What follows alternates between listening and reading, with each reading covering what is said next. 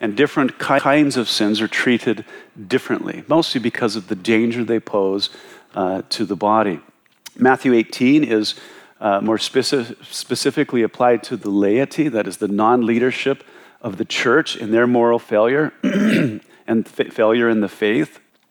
So we covered that, but then we talked about those that would divide the body, the church, and also those that would impose false teaching upon the church. And those procedures follow along with Matthew 18, but they're not given as many chances to repent. Okay, the laity are given 3 chances to repent before they're excluded. And but those who are divisive, or those that are pushing false doctrine upon the fellowship of the church, they only get 2, and then they have to be removed if they will not repent. Well, today we're moving on to a different issue. Of course, that's what happens. What do we do when pastors or elders fail morally, theologically? Those that Christ has granted authority to lead the church through the teaching of the word and by example. What do we do when those things fail? What procedure do we follow when they're unrepentant? And I think the other real question that must be asked is, how do we protect the people of God from those who are called to protect the people of God when they fail? Yeah. So that brings us to 1 Timothy 5, verses 19 through 21. And then actually we have an example of Paul following through with his own instruction with no one other than Peter in Galatians chapter 2. So when we're done with the exposition of 1 Timothy 5, we're going to go to Galatians 2 and look at Paul in action. And it must have been quite the showdown, the 2 chief apostles going at it. And must have been an intense encounter for them. So if you're able, please stand for the reading of God's word, 1 Timothy 5, 18 through 21. Am I in the right? 19. Paul says, "Do not receive an accusation against an elder except from 2 or 3 witnesses. Those who are sinning, rebuke in the presence of all, that the rest also may fear. I charge you before God and the Lord Jesus Christ and the elect angels that you observe these things without prejudice, doing nothing with partiality." Father, we thank you for your word. And Lord, I'm grateful, Lord, I'm thankful that you have given instruction to keep myself and the elders accountable. And Lord, you've given the instructions that you might protect your sheep from leaders who fail. And it is always the sheep first. And so I thank you for the instruction. I pray that, Lord, that you wouldn't just inform our minds, but you would give us the conviction, Lord, when issues like this arise, that we'll have the courage and the strength to do what is right. So, Lord, teach us and grant us grace this morning, we pray. In Jesus' name, amen. All right, go ahead and be seated. Turn back, if you would, to verse 19. It's kind of intimidating to look over some of these things. It's like reading 1 Timothy 3 and Titus 1, which are all the prerequisites, requirements for pastors and elders. And but it's good. It's good. First and 2 Timothy, Titus really are the pastors and elders. They're bread and butter. In fact, in chapter 3, Paul says, "I've written these things to you so that you might know how to conduct yourself in the house of God, which is the pillar and the ground of the truth." And so we have these instructions so that we can function in the church the way that Christ wants us to. It's good stuff. So do not, Paul says, receive an accusation against an elder except from 2 or 3 witnesses. So addressing an elder requires an appropriate accusation, which we'll talk about, and a plurality of witnesses. So let's talk about the accusations real quick. What sort of accusations are we concerned with? In Matthew 18, when we were in that section, we looked at how there can be accusations that are just petty, that people make a big deal about it. They're there can be, and there are differences of personality. I've had people confront me, rebuke me for essentially my personality being different than theirs. I'm sorry that my personality is so abrasive. There's differences of opinions. There's preferences, even differences in philosophy, which none of those things have any moral or theological significance. And so when they're brought to my attention about one of my elders, I have to ignore those. It's too bad that you don't like, that my elder likes vanilla ice cream, for example. That's a preference. Or has a certain opinion, things like that. And also, pastors and elders, as you've discovered over the years of being under my leadership, that we are broken sinners like every believer. We can have bad days. We can be short with someone. We can come across rude on occasion, make a harmful comment. It happens. I apologize in advance. Okay. But if that is not the pattern of conduct for one of my elders, I don't want to hear about it. Is that fair? If it's not your pattern of conduct, I don't want to hear about it. An accusation in those circumstances is unnecessary, and a level of grace should be granted to people. Don't you believe that? And you want that grace granted to you as well, right? I mean, I give my wife all kinds of space in the morning. I'll leave it at that. But if that were the regular conduct of one of my elders, and they were confronted for it, and it was not received, I would want to hear about it. Is that fair? I'd want to hear about it, yeah. But what are the real concerns when it comes to pastors and elders? First, the elder, of course, the pastor has to meet the spiritual requirements, the qualifications mentioned in 1 Timothy 3 and Titus chapter 1 as prescribed by the Holy Spirit. If he's failing in any of those requirements, it needs to be addressed.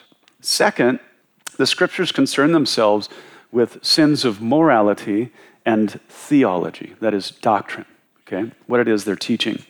When a pastor or elder fails morally, it needs to come to my attention, whether it's me or it's one of my elders. So real quick, what do I mean by failing morally? If an elder is a drunkard, if an elder is a womanizer, please bring that to me fast, okay? Ladies, you got it? Bring it to me fast. And slap him first, if you like. If he's sexually deviant, a fornicator, or in bondage to pornography, if he takes financial advantage of people, if he's mean-spirited, if he's unloving, if he mistreats his wife or his children, if he's a liar, a thief, I think you guys, you get it, right? What does it mean to fail theologically? I guess in a nutshell, I could say if he strays in regard to what the Bible reveals about God and the gospel, okay, who God is and how it is that God saves people, and if he challenges the inspiration, authority, or sufficiency of the scriptures, it needs to come to me immediately, okay? So some examples clearly is if he denies the Trinity. Understand that God is a Trinity. That's what he is. And if you don't believe in what God is, who he is, you believe in a different God, and any other God than God is an idol. You must believe in the true identity of God in order to be saved. The Trinity is of the most fundamental realities that we have to embrace. If an elder denies the humanity or the deity of Christ, that Jesus is 100% man and 100% God, if he denies that, that's not okay. If he diminishes the atonement of Christ in any way, if he rejects the bodily resurrection of Jesus, if he rejects the personhood of the Holy Spirit, if he distorts the doctrine of justification by grace alone, through faith alone, in Christ alone, he doesn't have the gospel right. He's not saved, okay? If he teaches that not all parts of the Bible are fully inspired, both in what they teach and imply, we got to do something about that. If he undermines the authority of Scripture in any way, or it challenges the sufficiency of Scripture to meet man's deepest and most practical needs concerning life in general and for godliness. That's bad. Now, I realize that a man who does any of those things could be a leader in any number of organizations that fancy themselves a church. They won't serve here.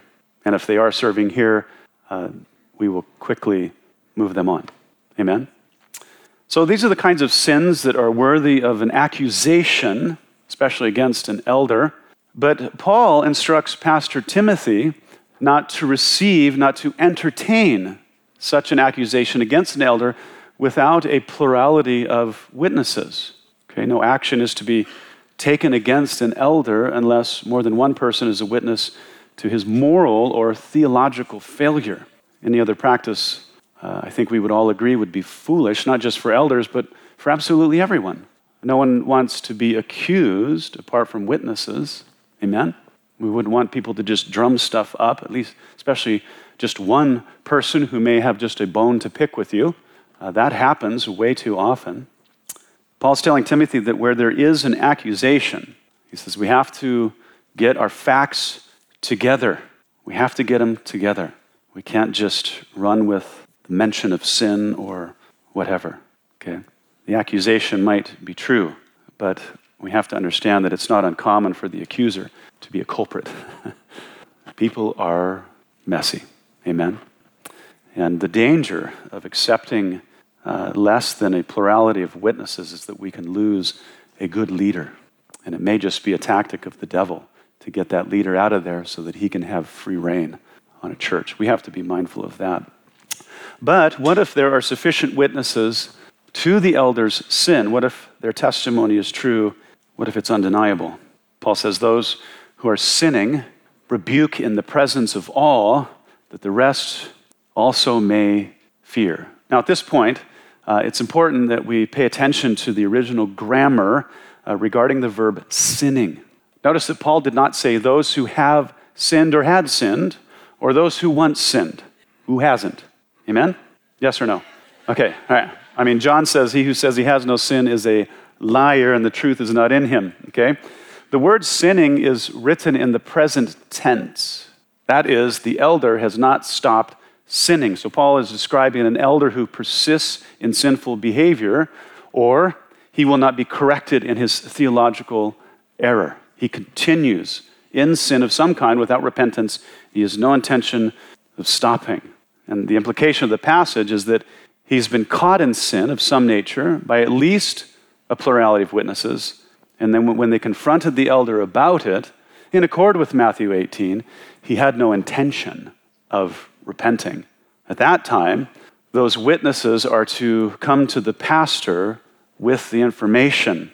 And if that were to happen here at Calvary Chapel, I would go to that elder with those witnesses and we would address it. Now, depending on the context, the nature or the degree of their sin and how they respond to the confrontation, I would either rebuke them publicly, boy, that sounds like a load of fun, before the congregation or in the presence of the other elders. But if they repent, none of that is necessary, right? I mean, who wants to be reconciled after they've been publicly rebuked after they've repented? It doesn't seem just in any way. I would go before the elders to consider an appropriate course of action and to consider whether or not they're still qualified to be an elder. But, rebuking a repentant elder in front of the congregation would be inappropriate. But if they refuse to repent, I will bring it to the whole church. If the elder was unrelenting in false doctrine, I would have to share that with the whole church because of the theological danger that he as a leader would pose to those who were under him. If he would not repent of moral failure like fornication or something else, that would still have to come to the body. Okay? Everyone in the church would need to know that the elder is unrelenting, that he's been removed from leadership, and that he's to be excluded from the fellowship. The laity should not submit to that leader any longer. And then Paul says to bring the issue to the whole church so that all will have fear. I know that the discussion of fear is troubling to a lot of people, but within the faith, fear is a good thing. People should be afraid to sin. We should be afraid to sin because sin incurs the wrath of God, his judgment, and sin harms other believers. We should be afraid of all of those things. Okay? And when people witness the discipline of those who refuse to repent, the reality dawns upon them that the church as a community is serious about moral and theological purity, and that there are consequences for straying. So, fear is always praised as a healthy attribute in the life of believers in the Scriptures. And I think it's our lack of fear, honestly, as Paul says in Romans 3, that people sin. They're just not afraid. There's no fear of God in their eyes, he says. Now, something that wasn't addressed specifically is, what if I am the one that falls into unrepentant sin? Then what? Well, the witnesses of my sin must go to the elders with the facts. And then those witnesses, along with the elders, must confront me. If my failure was moral and I refuse to repent, the elders, they can force me to step down. And if that happened, John Wiley would take my place until a pastoral replacement was made. It's in our bylaws. Sorry, John. If the issue wasn't the moral issue, but a theological matter, if I was accused, for example, of teaching modalism, that there's not a trinity, that there's three persons and one person, one God who expresses himself in three persons, but they're not three distinct persons. That's just a brief rundown of modalism, okay? If I was accused of teaching that, or if I was failing in my pastoral duties, they can also force me down, to step down. The witnesses would still need to go to the elders, and they would need to tell them what it was that I was teaching that was heresy. If the elders agreed that I was outside the boundaries of orthodoxy, then the witnesses and the elders would have to come to me. But in this scenario, everybody's Bibles would have to be opened, and the matter would have to be discussed from the text of Scripture. Now, if through that discussion we don't agree, and I insist on modalism, which is a terrible heresy, if 2/3 of the board disagreed with me on the issue of doctrine, we would each select a pastor from another Calvary chapel. I would select a pastor from one Calvary, the elders would select a pastor from another Calvary. And then those pastors would then form a committee of 3 other Calvary Chapel pastors who would then evaluate my theology. If those 3 Calvary pastors unanimously confirmed that I was out to lunch in my theology, or that I was failing in my pastoral responsibilities, I would have to step down and I would have to leave the church, because I would just pose a danger to the people here and the leadership. But if those other Calvary pastors that opposed my theological position, if those other Calvary pastors sided with my theological position, all the elders who stood against me, they would have to step down and leave the church. And it's only reasonable, okay? First, because why would they stay in a church if they believe the head pastor was a heretic? That would make no sense. They wouldn't be able to submit to my authority. It just wouldn't work out. How can 2 walk together, the prophet says, unless they agree? We just couldn't coexist together any longer. Somebody has to go. Somebody has to go. One more thing, and I know that some of you have been a part of this. What if the pastors and elders do not police their own ranks and just allow sin or false doctrine to go unchecked? Or what if they quietly move an unrepentant leader to another church? Then what? Get ready for this. It's real simple. You walk or you run.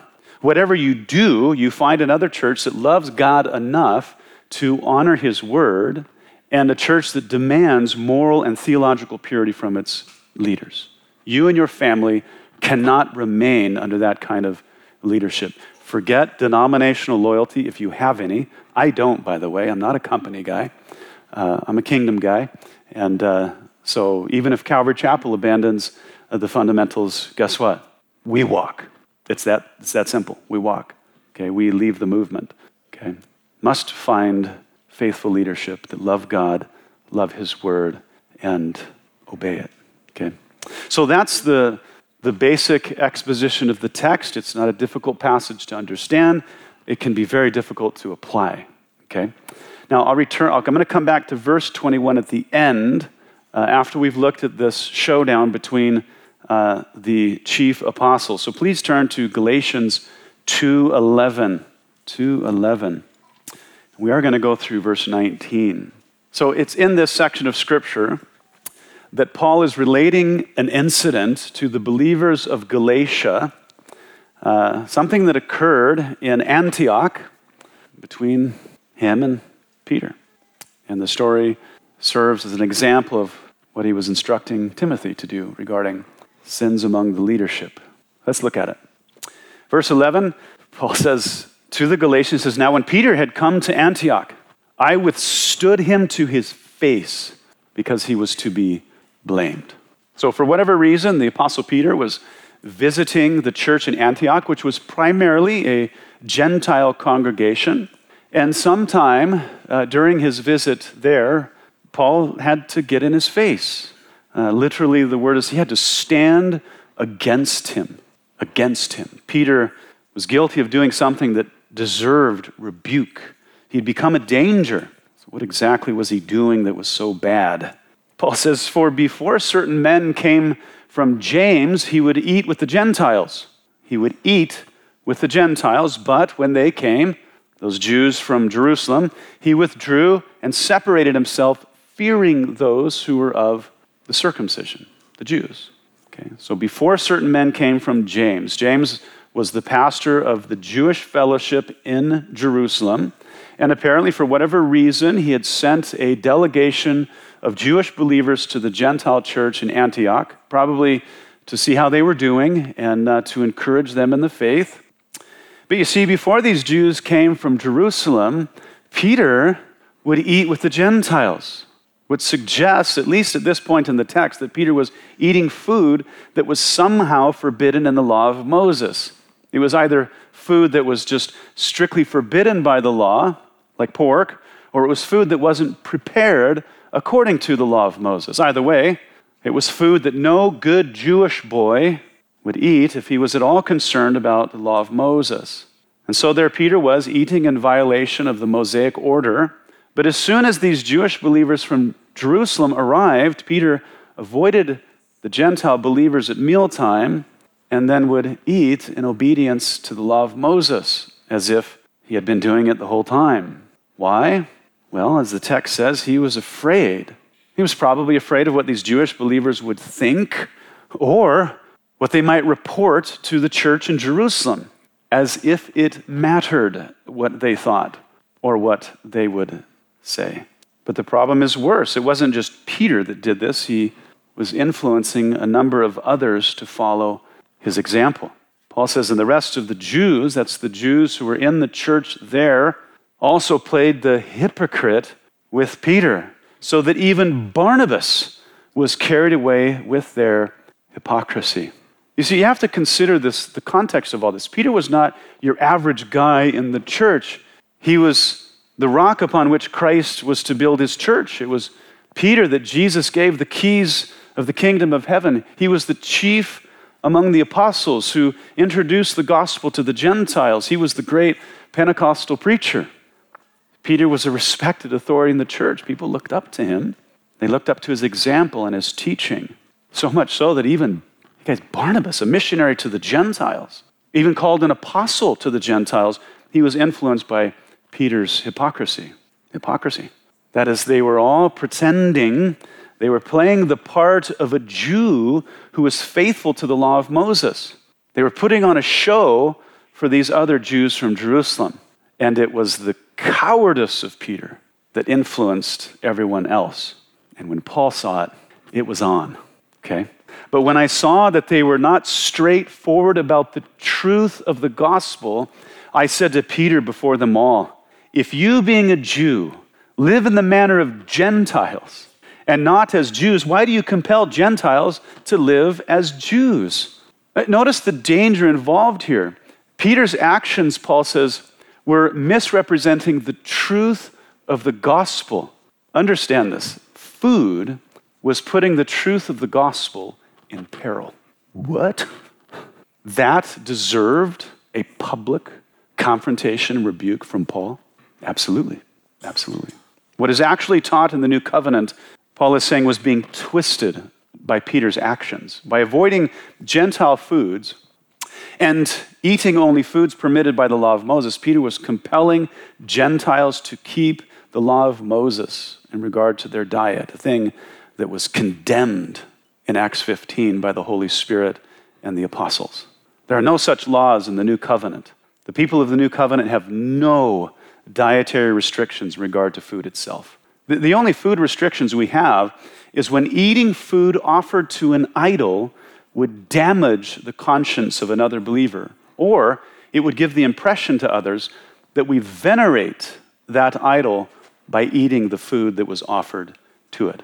That ain't the case here. Peter was communicating to the Gentiles and to the Jewish believers who lived in Antioch that if they wanted to be well-pleasing in God's sight, they needed to eat according to the law of Moses. So look, it's because of who Peter was, an apostle of Christ, and because of the danger his example posed, distorting the truth of the gospel, that Paul confronted Peter in front of everyone, in front of the Jews from Jerusalem and in front of the church in Antioch. Peter, he's one of the most foremost leaders in the early church. He sinned publicly. When Paul caught him in the act, he rebuked him publicly. Because Peter's sin was so obvious, because Peter continued in his hypocrisy as a leader in the church, and because he was influencing others. This is what Paul did. He stepped between Peter and the congregation. He got in his face to protect those who were behind him, from Peter, of all people. Paul goes on. He says, "We who are Jews by nature and not sinners of the Gentiles, knowing that a man is not justified by the works of the law, but by faith in Jesus Christ, even we have believed in Christ Jesus, that we might be justified by faith in Christ and not by works of the law, for by the works of the law no flesh shall be justified." So Peter's actions were communicating that in order to be justified by God, to be considered righteous in his sight, the Gentiles needed to obey what was recorded in the law of Moses. And because of the context, Paul's not talking about legal righteousness, but practical righteousness. He's not addressing the doctrine of justification unto salvation, being justified to be saved, but the practical righteousness that comes by way of sanctification, of walking with God. You see, the Gentiles in the Antioch church, they were saved. They were already justified by God through faith in Christ. They weren't trying to get saved by obedience to the law. Because of Peter, they were trying to be well-pleasing to God by obeying the law. You see, the issue here is that of pleasing God after one is saved. That's crazy stuff. Peter's actions were communicating that in order for the Gentiles to live for God, now that they were saved, they would need to obey the law. He was conveying that obedience to the law was genuine Christianity. But this is impossible. It was condemned in Acts 15 by the Holy Spirit and the apostles. Man can't be saved by obeying the law, and man can't be well-pleasing by obeying the law of Moses. The old covenant does not apply to new covenant people, and neither should we impose those things on others. Okay, we're saved and we're sanctified through faith in Jesus alone. So Paul says, but if while we seek to be justified by Christ, we ourselves also are found sinners, is Christ therefore a minister of sin? Certainly not. So as opposed to being justified by keeping the law, those Jews who sought after Christ for justification, they discovered themselves to be sinners just like the Gentiles. Okay. Christ did not lead them into sin. He exposed their sin by way of his infinite righteousness. Their unrighteousness was just magnified under the light of Jesus' perfect righteousness. Listen to what Paul says. For if I rebuild what I tore down, I prove myself to be a transgressor. For through the law, I died to the law so that I might live to God. Listen, through the preaching of the gospel, Paul was tearing down the Mosaic system, as it were, and was replacing it with the new covenant, just as God intended. And therefore, if Paul were to reinstitute the law of Moses, he would become a transgressor just like Peter, who was influencing the Gentiles to keep the law that was no longer in effect. It was made obsolete by the establishment of a new covenant, as Hebrews 8:13 says. And this is so interesting. Paul is saying that for anyone to teach that we should keep the law of Moses is sinning, is immoral to impose the law of Moses on other people, because that covenant has been fulfilled and replaced. God holds no one to the old covenant, and it would be wrong for us to hold them to it. And then Paul makes this bold statement in front of the Jews. He says, "For I, through the law, died to the law in order that I might live to God." In the text there's what we call the hina clause, or the purpose clause. Paul says, I died to the law so that, or in order that, I might live to God. So Paul's saying, the statement means that his relationship of obligation to the law had to be severed in order to serve God. He had to die to it in order to live for God. He's saying no one can obey the law of Moses as a means of living for God. God will reject it. But that's exactly what Peter was doing. And he was influencing others to do the same. And that's why Paul got in his face. He had to protect the truth of the gospel, and he had to protect the congregation. He had multiple witnesses of Peter's ongoing theological error that was being communicated by his actions.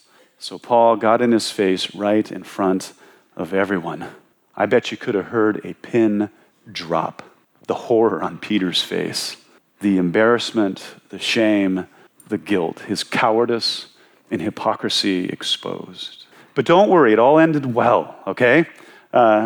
Because later on, Peter was writing one of his epistles, and he refers to Paul as our beloved brother Paul.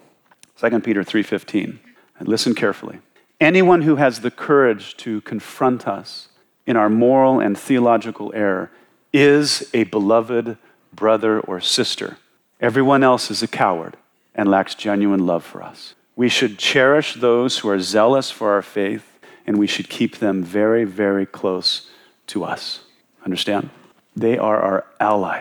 Okay, back to 1 Timothy 5:21, concluding Paul's instructions to Timothy.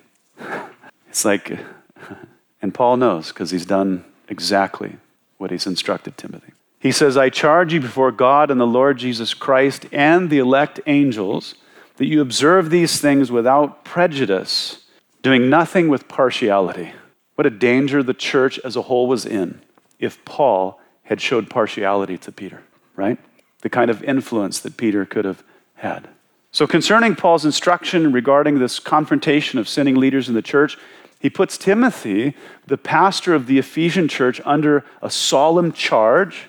And this charge, he says, is in the presence of God, the Lord Jesus Christ, and his elect angels. It's all referring to what happens at the judgment. There's really no other way to communicate the gravity of this charge more than how Paul has done it here.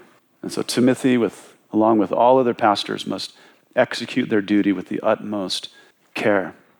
And he has to do it without showing prejudice or partiality. All leaders must be dealt with justly, according to the instruction of the word. They cannot be granted greater mercy because of the position they hold or because of the longevity of the position they held. Okay, neither position, authority, nor years of service can excuse grievous conduct or dangerous doctrine. It's their position that makes their sin so dangerous to God's people and to the glory of God. Okay, as we see, no one could rise to a greater position of authority or influence than the Apostle Peter. But when his actions were detrimental to the gospel and the people of God, he was reminded by Paul that no one stands above what Christ has laid down in his word. So when leaders sin and are unrepentant, the pastor must protect God's honor, and he must protect the people of God from those leaders.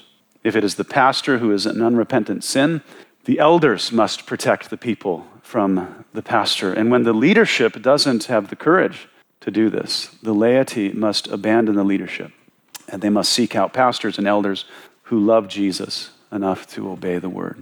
James says, My brethren, let not many of you become teachers, knowing that we shall receive a stricter judgment. Okay, so not only should we hold teachers of the word to a higher standard, they're going to be held to a higher standard by God on the day of judgment.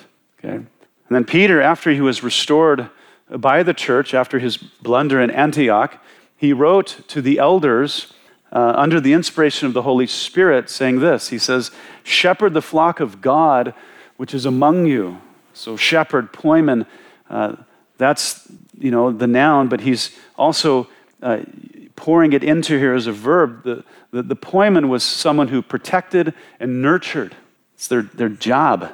He says, shepherd the flock of God which is among you, serving as overseers, not by compulsion, but willingly, not for dishonest gain, but eagerly, nor as being lords over those entrusted to you, but being examples to the flock. And how well Peter knew the importance of his example. Amen. And then just prior to Paul's beheading, he gave Timothy another solemn charge which every pastor must heed. Again, he says, I charge you therefore before God and the Lord Jesus Christ, who will judge the living and the dead at his appearing in his kingdom, preach the word. Be ready in season and out of season. Convince, rebuke, exhort with all long-suffering and teaching. When pastors and elders fail to teach the word accurately, when they fail to shepherd God's people faithfully, and when they fail to live holy, they must be dealt with quickly and firmly for the sake of God's reputation, for the sake of the gospel and the sanctity of God's people. And when a leader fails to stand between the people and the danger that threatens them, or when a leader becomes a danger to the people by their own sin, they must be removed from their position. They must be excluded from the body. The fellowship of believers must come first. It is always the sheep before the shepherds. Go ahead and stand up and we'll pray. Father, we're so grateful for your love for us. Lord, we're grateful for the way that you have structured your church. We're thankful that you have given us instruction on how we might conduct ourselves in the church, as Paul says, which is the pillar and the ground of the truth. But Lord, you know us, that we are but dust, that we're morally frail, and that bad things happen among us, both in the laity, in the leadership, from those outside, from those inside. And we need direction, Lord, on how to do it, and we need courage to follow through. So I pray, Lord, that Calvary Chapel, again, would be well instructed and would have the conviction and the courage, Lord, to obey your word in all things. Lord, we love you and we're grateful for you and your word. In Jesus' name, amen. All right, let's keep worshiping.